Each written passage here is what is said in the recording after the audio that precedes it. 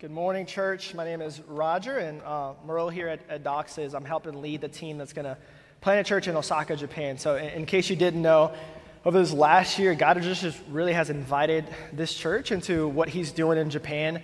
And as we've just learned about the huge need in Japan, it's something that we felt like we wanted to be a part of that. And so we kind of started that process about a year ago.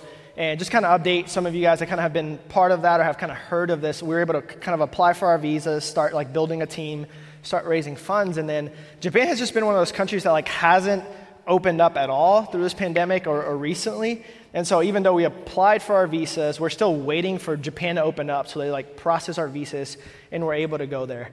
And so in the meanwhile, you guys can be praying for us, like pray that Japan would open up, that God would open up the country so that we can actually go there and get started. Because, man, we're like really excited. Even though it's been a year, like our excitement has not kind of like faded. Like we're ready to go, just kind of like waiting for that to happen. And also be praying for Japan. Be praying for that country, that God would just begin to prepare people as we like land there.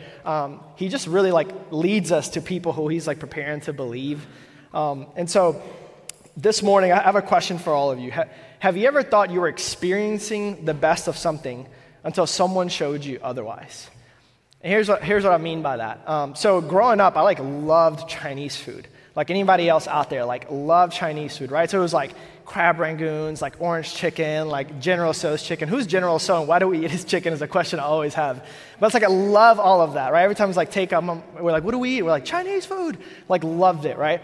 And so when I was in college, we had these like summer trips that we do to these different places in the world. And one of them was China. So I was like, awesome, love Chinese food. Like that wasn't like my reason to go, but I was like, love Chinese food, right? So it's like an added bonus. And so like literally I'm like, I go to China and I'm there and I'm like, I can't really read the menu, but I was like, oh dude, I'll just like take the orange chicken, like an order of crab rangoons. He's like, what is that? Like that's not Chinese food. I was like, no, it is. Like you don't get it. Like this is a place called Taste of China that I can always eat at, and they got it there. So I'm sure you got it here. Like it might be like a house thing. Like you might have to ask it. Like that's like not Chinese food. And I was like, are you serious? And I was like, I'm like stuck here for 2 months. Like what am I gonna eat? I don't know what Chinese food is, you know? And he's like, no, I'm telling you, like real Chinese food is like way better. It's actually like the good stuff. And I was like, I don't know, man. Like, have you ever had crab rangoons? Because they're like really good, you know? And so like I end up trying Chinese food and I'm like, wow, this is actually like way better.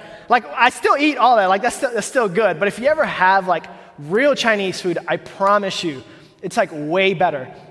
And one of the things about my personality, if you know me or if you don't, is that if I ever like something or I get excited about something, I want like everyone to do this. Like even if I've done it once, I'm like, yo, everyone needs to do this, I promise. Like it's so great, right? And like I was like that with Chinese food. Like I came back and I was like, yo, like we have to go eat real Chinese food. Like no, it's like way better, right? And I still do that. So there's like literally friends in here that I've like been like, hey, have you ever had authentic Chinese food? Like we should go. Because like I don't want people to miss out on something that's so good that I didn't know about. And it's funny, but today's text, like, that's kind of what Paul is doing. And he's doing it with something much more valuable than just, like, Chinese food. But he's doing it with this idea about life and death, right? Kind of pretty weighty subjects. But he gives this call. His life has been completely transformed by Jesus Christ. And there was a life he lived before that didn't involve that. And now there's a life that was ruled by the love of Jesus. And he lives a life since then in which he wants everyone to know this. Like he doesn't want anyone to miss out. And that's what he's pleading for in our text today. He's saying, guys, there's whatever you live for in your life, is it for Christ?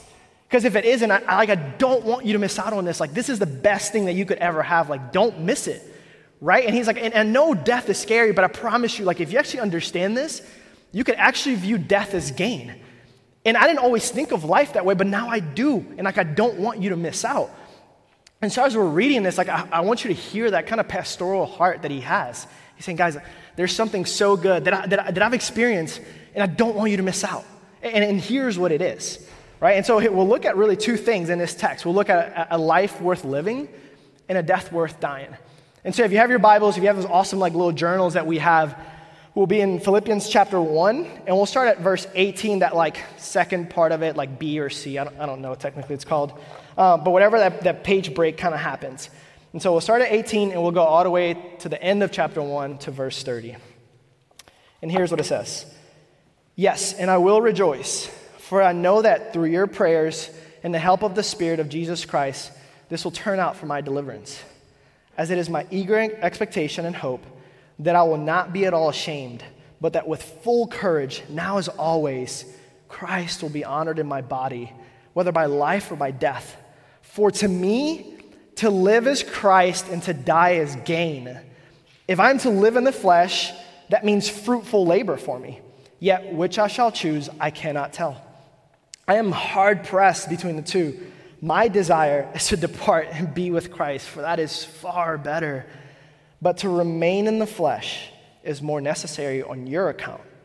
Convinced of this, I know that I will remain and continue with you all for your progress and joy in the faith, so that in me you may have ample cause to glory in Christ Jesus because of my coming to you again.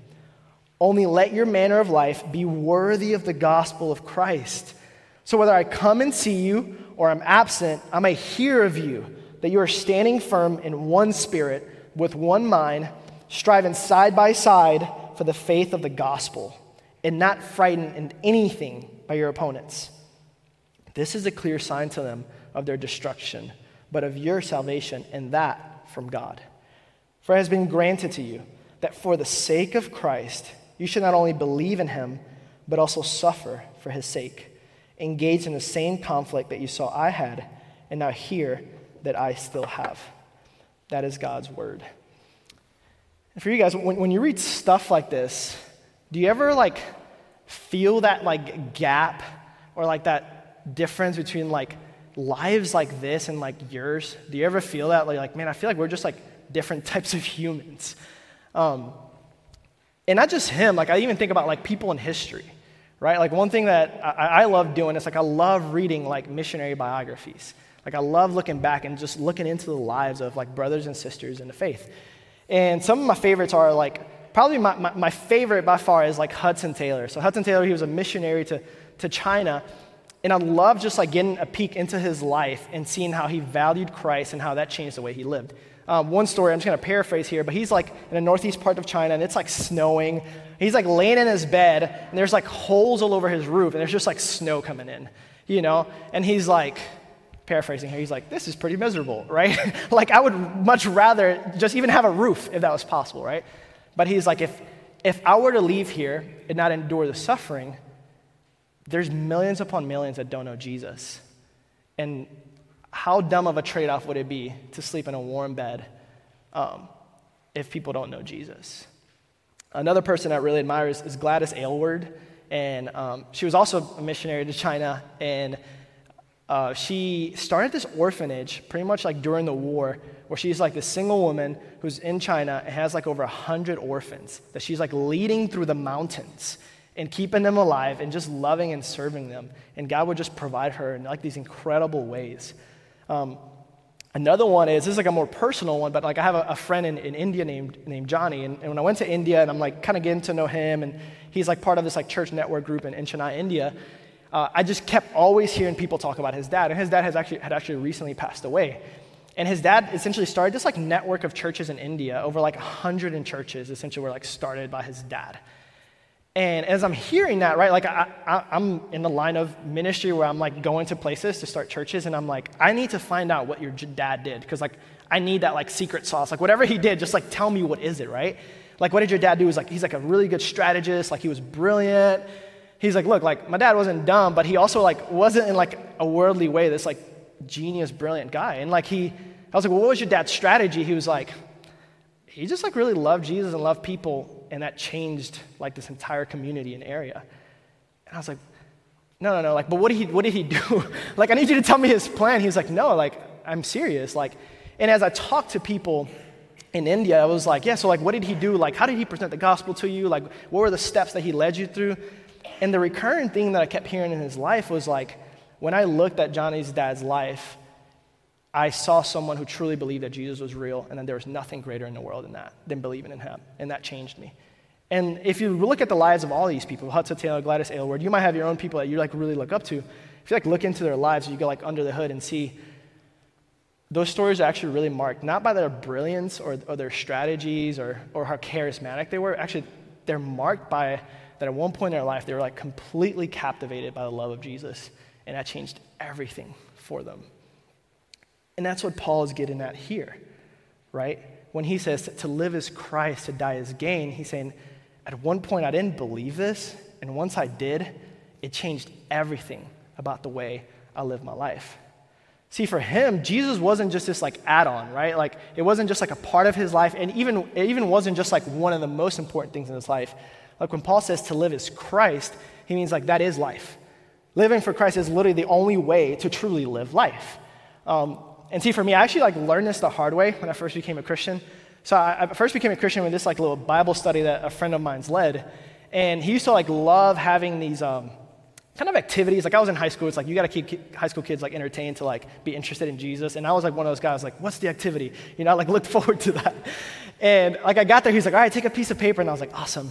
And he's like, I want you to write down the 5 most important things in your life. And I was like really new to Christianity, but I knew that number 1 is supposed to be Jesus, right? I was like, got it, you know? And I was like so proud. I was like, oh, I'm so excited for this activity because like I know so little, but I know that much. So he's like, all right, write those down, guys. And he's like, look, listen, like if Jesus isn't like up there, like he's like, it's all right. Like that's what we're here for, you know? And so I'm like, okay. But I was like, I know this is the right answer, so I'm going to put it. You know, so I'm like, number 1, Jesus. And I don't even remember what I put for the rest. Something like honorable, I think I put, just in case I was asked, like, what was number 2, just in case.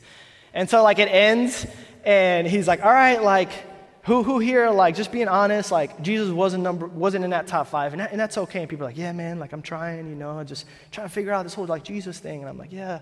You know, like, anybody here, like, he's, like, top 3, like, you feel like, man, like, he's, like, you're really growing in your understanding and love of Jesus. People are like, yeah, like, he's definitely not at the top, but he's like, man, I'm, like, learning, I'm growing, you know. He's like, anybody like, man, is Jesus like the number 1 like thing in your life? And I was like, me.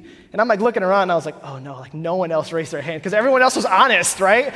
But I'm like, me, you know, he was like, oh, that's, man, yeah. He's like, well, he's like, all of that is wrong. And I was like, wait, what?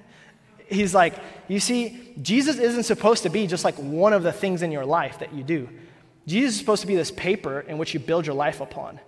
And I was like, oh, it was a setup. I see. It was totally a setup.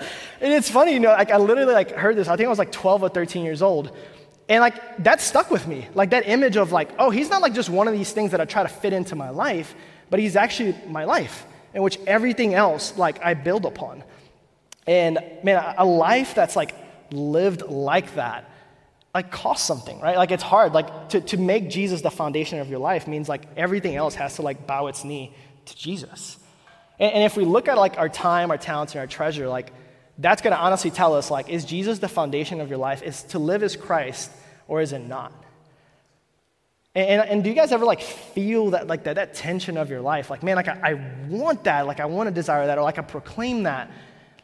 But when it comes to like our time, our money, like our schedules, like stepping out of comfort, it feels like, but is it really to live as Christ? Like, is that actually the best thing like in my life? And I believe like a life that's gripped by the love of Christ is also not one that just like remains stagnant, but one that truly believes that to live as Christ is one that like moves out into the love of others. And that's what Paul here, he calls it fruitful labor. So if you have your Bibles, let's go back into the text. Go down to verse 22. And here's what Paul says about fruitful labor. He said, if I'm to live in the flesh, meaning if I'm to stay alive, if I'm still to live in this current life, that means fruitful labor for me. Yet which I shall choose, I cannot tell. He's talking about whether it's continuing to live or whether dying. He says, I am hard pressed between the two. Like I'm torn.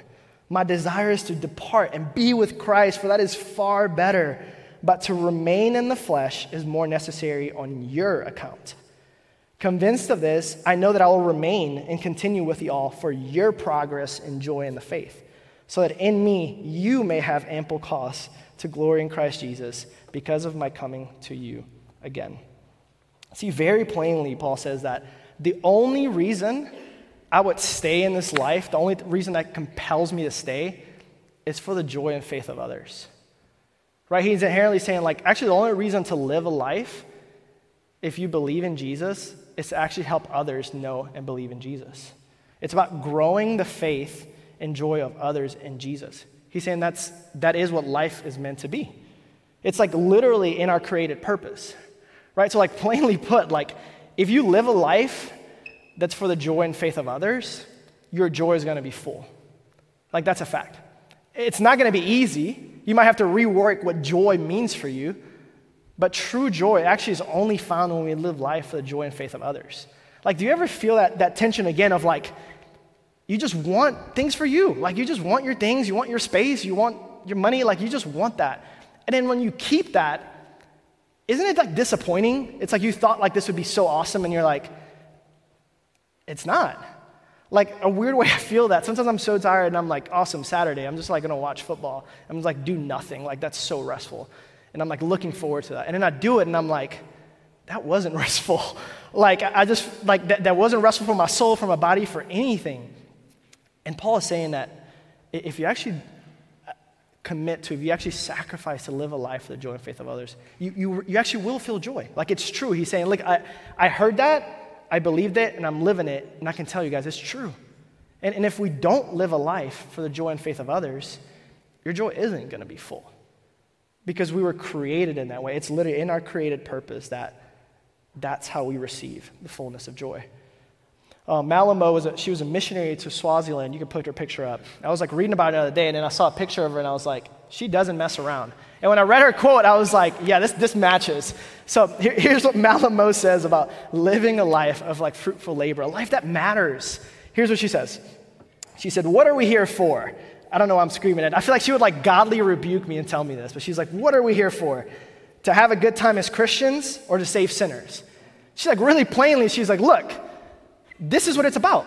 Like, what do you put here for in this life? To just like mess around, have fun, and like not make your life count? Or have you been given this life in Christ to save other sinners? Because the truth is, like in all of our lives, if you are a Christian, at some point, someone did that for you. Whether it was your parents, whether it was a sibling, whether it was a friend, whether it was a pastor, like someone said, my life here is to help others know Jesus. And you were given that. And I love this imagery when I think about the gospel moving out. But when I think about the kingdom of God growing, I love this imagery of like this torch that just keeps getting passed down from one to another. And that's what it's meant to be. Someone at one point took the torch and passed it to you and says, here's the greatest gift you could ever receive. Please share that with someone else. And that's what we're meant to do, because at one point someone stepped out, and as scary as it was, someone stepped out and said, hey man, like, I want to tell you about what I believe. And I'm so glad that they did that, because now I know Jesus. And that compelled me, and I was like, I don't want anyone to live the type of life that I lived before. People need to know this. And I carry this torch, and I want to give it to someone else and say, hey, do that to someone else also. And that's the reason, like, we're going to Osaka, Japan. Like, it's not because it's like, oh, Japan is, like, cool, and it's, like, added bonus if it is, but, like, the reason we're going is because for so long, as we're, like, figuring out what we would do next, there was this, like, narrative about Japan that really gripped us. And that narrative was, oh, it's really expensive. Like, oh, for you guys to, like, raise money to start a church there, like, oh, that's, like, not worth it. Just go somewhere cheaper. Or, like, oh, it's so hard. Like, you guys need to go somewhere that's, like, much easier, where, like, people are just, like, ready. Like, you don't have to worry about any of that. And I, like, hate that narrative. And, like, I'm willing to say I hate that on stage, but I do. Because I think it's actually an ungodly, unbiblical narrative. Because can you imagine that? Like, if you were lost and someone was like, oh, it would cost so much money to get the gospel to you. Like, we were not going to do that. Or like, oh, it'd actually be really hard. It would take some, like, real relationship building to get the gospel to you. Like, can you imagine that if someone had that mindset about you if you didn't know Jesus? And the idea to have that over 125 million people, it breaks my heart. And that gripped us. That gripped us to say, like, I was once that person. But actually, even worse, like, in a country of 125 million people, most of them are going to live and die, and they'll never hear the gospel. They'll never go to church because there's so few to attend. They'll never even meet a Christian. And we just, like, weren't okay with that. And we felt God's invitation to say, like, are you willing to come with me? Are you willing to be part of this with me? You know? And so many of us have said, yeah. And some of us are saying yeah by going. Some of us are saying yeah by financially supporting. Some of us are saying yeah by praying. Because I truly believe, like, as hard as it's going to be, and I don't doubt that it is, because life just is, right? That it's going to be worth it. Like, I want to get to the end of my life and say, like, I did everything I could. I did everything I could. Like, I didn't hold back money. I didn't hold back my time. I didn't hold back things. Like, I did whatever I could to help people know Jesus because someone did that for me. And now listen, like, I'm not saying that to like obey God and to like live this life of like fruitful labor, like you have to move to Japan. Like, that's not the message here. So like everyone can take a deep breath. Like, you're not walking away here like my life is ruined. I got to move to Japan or I'm disobeying God. That's like not the message here. But the message here is that this call to live for fruitful labor is like, it's for all of us. And it's actually a privilege. It's a blessing. Like, if you hear it as this like burden, it's not. I promise. It's really not. And it's for all of us. Whether you're a kid, you're a teenager, you're a mom, you're a dad, you're a businessman, you're a daycare worker, you're whatever you do, it's for every single one of us. That God is saying, like, I want you to be a part of it. I want you to join this with me. That's what Jesus did with the disciples, right? He saw them and he's like, oh, you think you're living life now? Oh, you don't know. He's like, come. He says, follow me, come to know me, come to love me, and I'm going to make you a fisher of men. I'm actually going to give you a much greater purpose in your life. One really cool thing is that, do you know that Christianity first spread, and it wasn't through the apostles? So when you see when persecution happens in Acts, they actually all stay. They're actually the ones that are able to stay. But the people that have to leave are the people whose names we'll never know.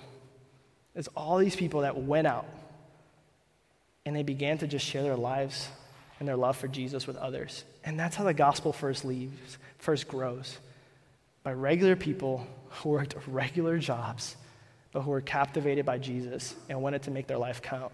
Like literally, as they're like leaving because of persecution, they're just loving people, and the world begins to be changed. And so, like, how can we begin to seek this out? Like, every single one of us. Like, how do we actually live a life that's for Christ completely, and that matters, and that has an effect on people? And I thought of 3 questions that we can just like pray and ask God to give us wisdom in. And the first question is, God, how have you made me to increase the joy and faith of others? Because here's the truth, all of us are different. And if I try to like love Jesus and like minister to people the way you do, I'm probably going to be really bad at it, right? And if you try to do it the way I do it, you probably won't be great at it either, like, because God has like uniquely made each one of us. And that's like not an accident. Like, God did that on purpose. And so God made you the way you are, with your interests, with your personality, and the places that you're in. And God wants to actually use that so that he can reach out to people in your life. So just ask God, how have you made me to increase the joy and faith of others?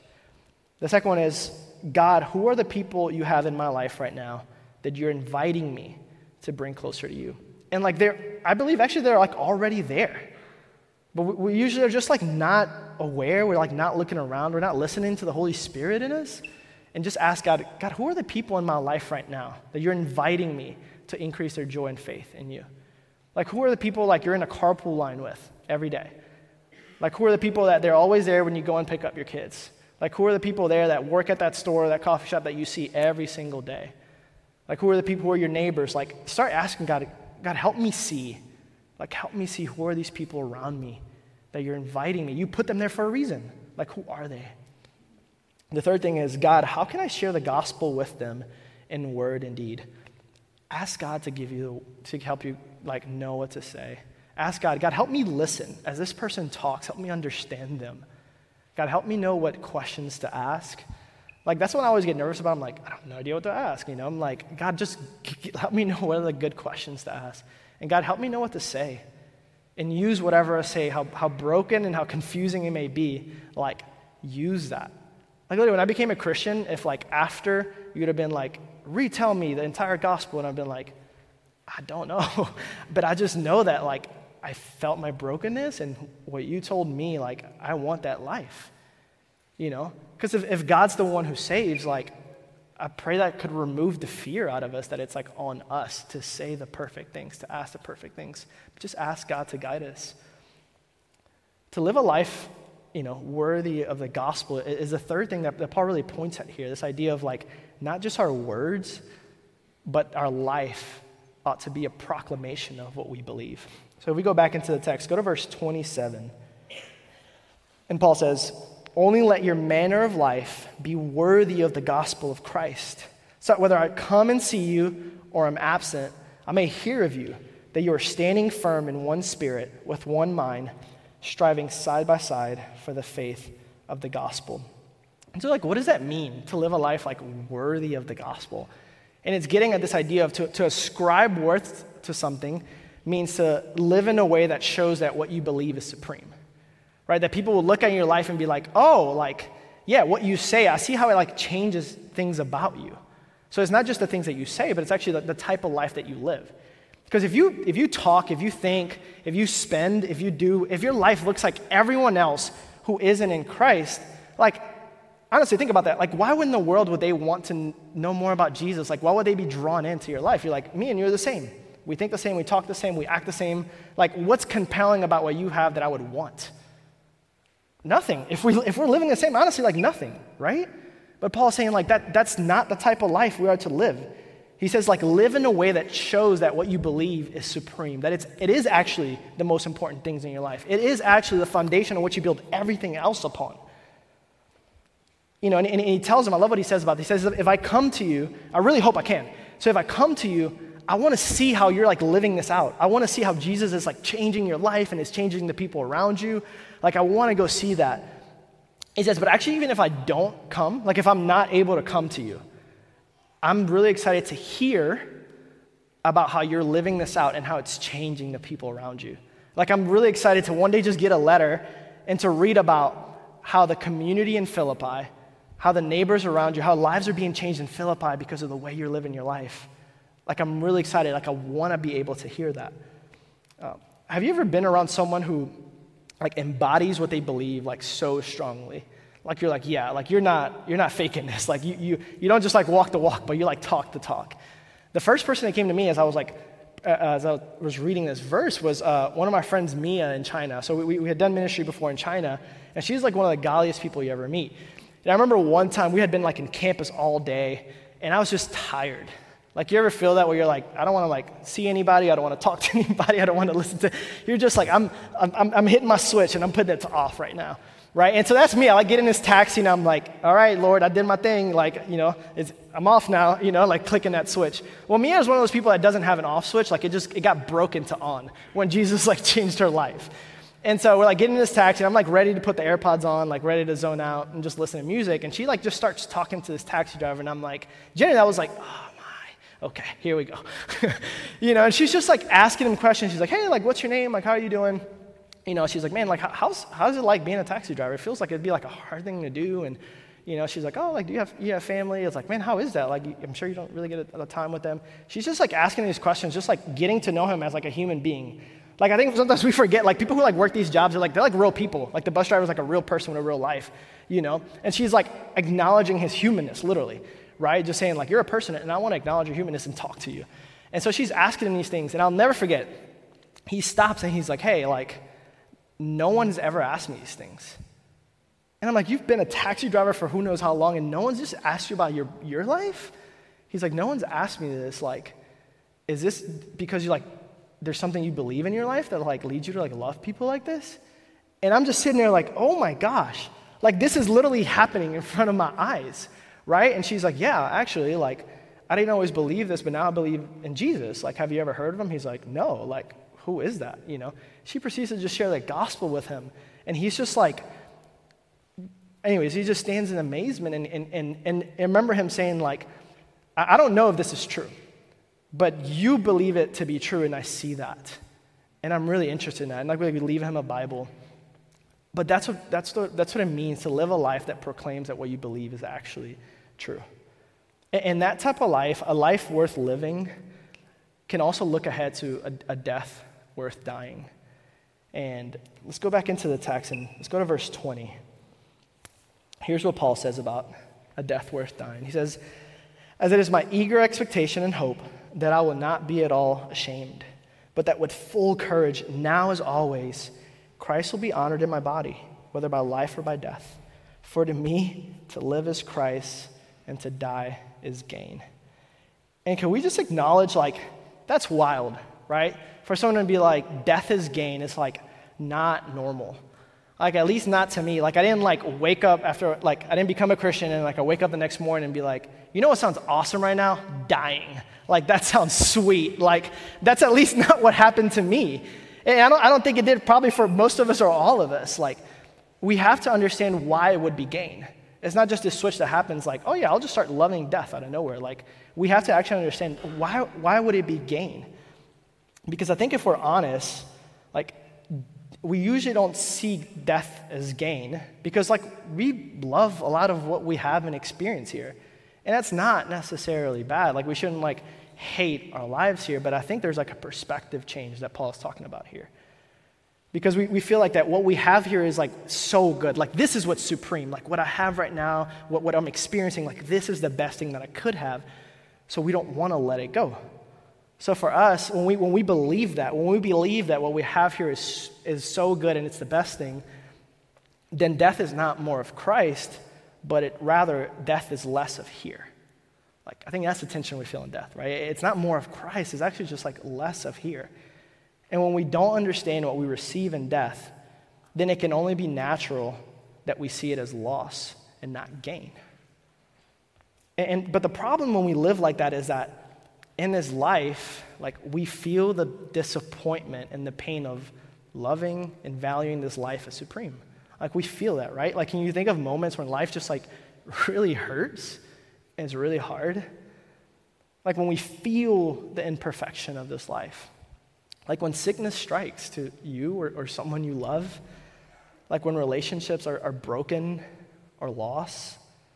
When you read about stuff, the darkness of the world, sex trafficking, people taken advantage of, discrimination. I don't know if you got this on your phone, but the last 2 days, that Amber Alert, you get that and you're man, that sucks. That's not right. We feel that. If we love this life, it's disappointing. It's actually, it hurts. You ever feel I even think about you ever feel the weight of your own imperfections and your flaws and sometimes the hopelessness of dude, I'm trying to change, but this is so hard. This life is really hard. And sometimes we just want to be freed from here. We want to feel there's got to be something better. Dietrich Bonhoeffer, he was a pastor in Germany, and initially as World War II was starting, he leaves Germany and he goes to New York. He's in New York City, he's in Harlem, just worshiping Jesus with people there, and he begins to feel this conviction of, I think I need to go back to Germany and suffer with my brothers and sisters. And he knew that he's safe there. He's safe, he's loving Jesus, he's loving people there, but he begins to feel this conviction of, I think I need to go back. And he knew that if I go back, that's going to be a really hard life. My life won't be comfortable. I don't know where I'm going to live, I don't know what I'm going to do, but I feel I need to go back. And so he goes back and he starts running these underground seminaries in Germany. He's loving people, he's sharing the gospel with people. And eventually he gets captured. And he's set to be executed. And we have a letter, a journal from another inmate that was in there with them. And here's what it says. It said, Bonhoeffer always seemed to me to spread an atmosphere of happiness and joy over the least incident and profound gratitude for the mere fact that he was alive. He was one of the very few persons I have ever met for whom God was real and always near. On Sunday, April 8th, 1945, Pastor Bonhoeffer conducted a little service of worship and spoke to us in a way that went to the heart of all of us. He found just the right words to express the spirit of our imprisonment, the thoughts and the resolution it had brought us. He had hardly ended his last prayer when a door opened and 2 civilians entered. They said, "Prisoner Bonhoeffer, come with us." That had only one meaning for all prisoners: the gallows. We said goodbye to him. He took me aside and he said to me, "This is the end, but for me, it is the beginning of life." The next day he was hanged in Flossenburg. This is the end, but for me, it's the beginning of life. See, to die is the beginning of life. To die is gain, because we will be undeterred from loving and experiencing God. That's the reason life really begins there. That's the reason death can actually be gained. Right? In 1 Corinthians 13, Paul says this. He says, right now, we experience God, but it's like through this like fog, like you see it and then you don't, and it's like really hard. He says, but one day that fog is going to be gone, and you'll just see him clearly, and you'll be able to just give him everything, and you'll be able to receive everything for him because it will be clear on that day. Do you ever think about what that moment will be like, the day that you're united with Jesus? And if you're not a Christian in here, just like think about this with me for a bit. But like, can you imagine if God created you, and he created you with the purpose to know him and to experience him and to be loved by him? And if that's true, can you imagine what that would feel like, to feel like the fulfillment of that? And if you are a Christian, like, can you imagine you believing that, what that's going to be like? To like finally be there? Do you guys remember the song, I Can Only Imagine? It's like this really like older Christian song. If you don't, it's like this older song. I don't even know how old it is. But it just talks about like the day that Jesus will finally meet us and we'll finally meet him. And here's kind of what that song says. It says, I can only imagine what it will be like when I walk by your side. I can only imagine what my eyes would see when your face is before me.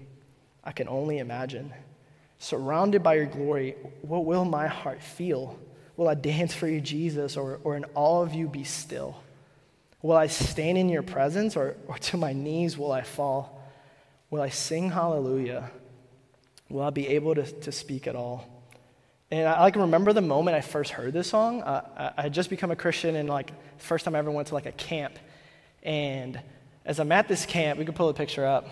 It's like me and my boys right there. And so I'm at this camp, and this is that age where you're like tough, you're like throwing up gang signs, you don't even know what you're doing, you're like just like flexing.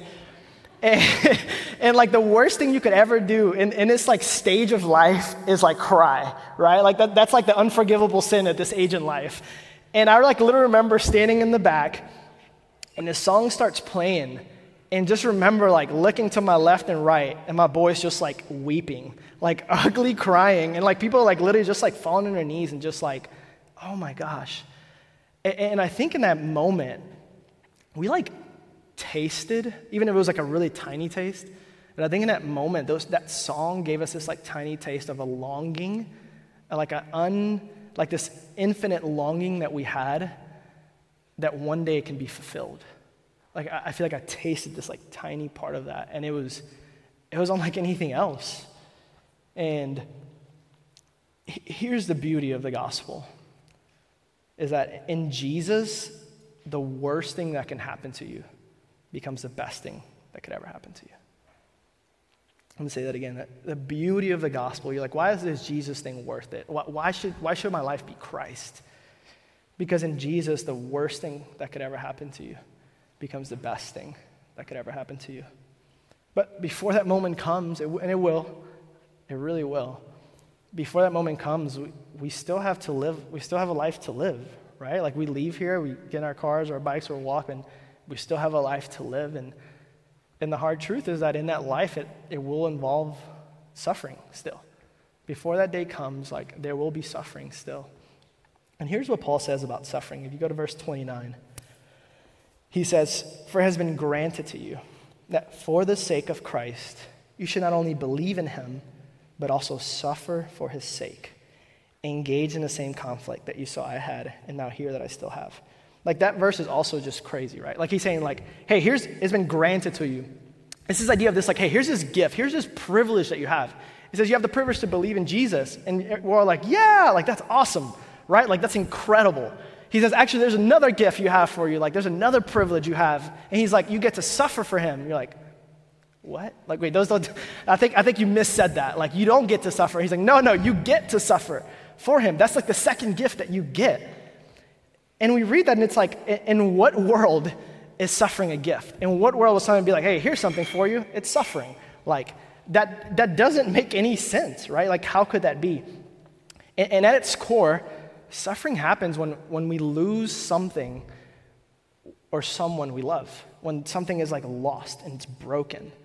And in that pain of our suffering, we're given an opportunity, we're really forced to seek out comfort, love, healing. And in Jesus, we're given an opportunity in our suffering to love and to be loved by him.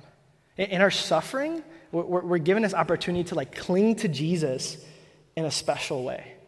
And see, I think suffering is meant to remind us that we're not home. Like it's supposed to be this like tangible reminder that when we suffer, it's like, yeah, we're not there yet. This isn't everything that I live for in my life. And isn't it weird that like in the hardest times of our life, sometimes we feel the closest to Jesus? You ever felt that? Like, if you think back to some of like the hardest times of your life, a lot of times like we also feel really close to Jesus. And sometimes I'm like, do I just want to ask for more hard times? I'm like, I don't think so. But also it was like, that was really special. Like I remember I just like felt like we were there. Like I felt like I really knew him and experienced him. Do you ever wonder why that is? Like why is it that in suffering, we like experience Jesus in like a really unique way? And I think it's because if you look at Jesus' life, most of his life was marked by suffering. And so I think when we suffer, we're actually like joining him in what he experienced the most. Timothy Keller would say, Jesus didn't suffer so you wouldn't have to suffer. He said Jesus suffered so that when we suffer, we become more like him. He says we experience him in a way that we can't in anything else. We taste of this like union with Jesus that I actually don't think can be found anywhere else.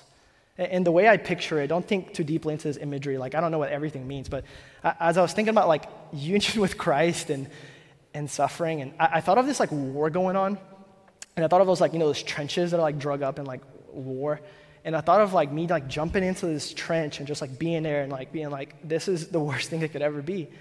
And as like I look to my right, I like see Jesus there, and he's like, hey, like I'm here. Like this is where you can find me. Like I'm here with you. I'm in this trench with you. I'm in the suffering with you. Like it's okay. Because if you've ever lost someone you love, like Jesus has felt that. Like if you've ever been hurt or hurt now by family, like Jesus felt that. If you ever just feel tired about the brokenness of this world, like Jesus has felt that. If you ever felt abandoned or left behind by friends, like Jesus has also felt that. I believe we experience a unity in our suffering that can't be found in any other place. But we have a choice, right? We can just like try to cover up that suffering with things or like just ignore it. We can try to avoid it. Or we can go into it and just go into that trench and be with Jesus in there. Because he's like, I'm here. I'm in this suffering. This past week in our connection group, Alex Compton, a guy in our connection group, shared this story that I felt like really epitomized like this message. And he talked about John and Stacey Eldridge. So John Eldridge, they're both, I think, writers, and he's written a handful of books. I think his most famous one is Wild at Heart. And he said that when he noticed that when him and Stacey first got married, every time she got a book, she would read the end of the book first. And eventually it bothered him so much, he was like, why are you doing that? Like, why would you read the end of the book first? And she said, well, because no matter how good the story is, if the ending is bad, it's an absolute waste of time. It's not worth going through it. She said, conversely, though, no matter how tragic or sad the story is, if the ending is bad, it's an absolute, if the ending is bad, I'm going to start over again. Conversely, she said, no matter how tragic or sad the story is, if the ending is good, she said it's redemptive. It's worth going through it because it's good at the end. And he said, well, doesn't that take out all the drama of it? Like, what's the point of it? She said, no, it doesn't take out the drama. It only takes out the fear, and it leaves you free to enjoy the drama because you know it's going to be okay. If Jesus isn't your life, like, life is terrifying, it's paralyzing. But if Jesus is your life, then you are free to enjoy the drama because you know at the end it's going to be okay. Let's pray.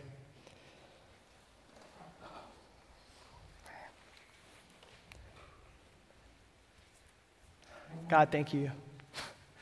Thank you that your life, death, and resurrection takes the thing that could be the worst thing in our life and makes it the best. And I pray, God, that none of us would leave here feeling burdened, or I pray that we will all leave here and feel excited to live a life that matters, that we will all leave here without fear, but excited to experience you in a really unique way.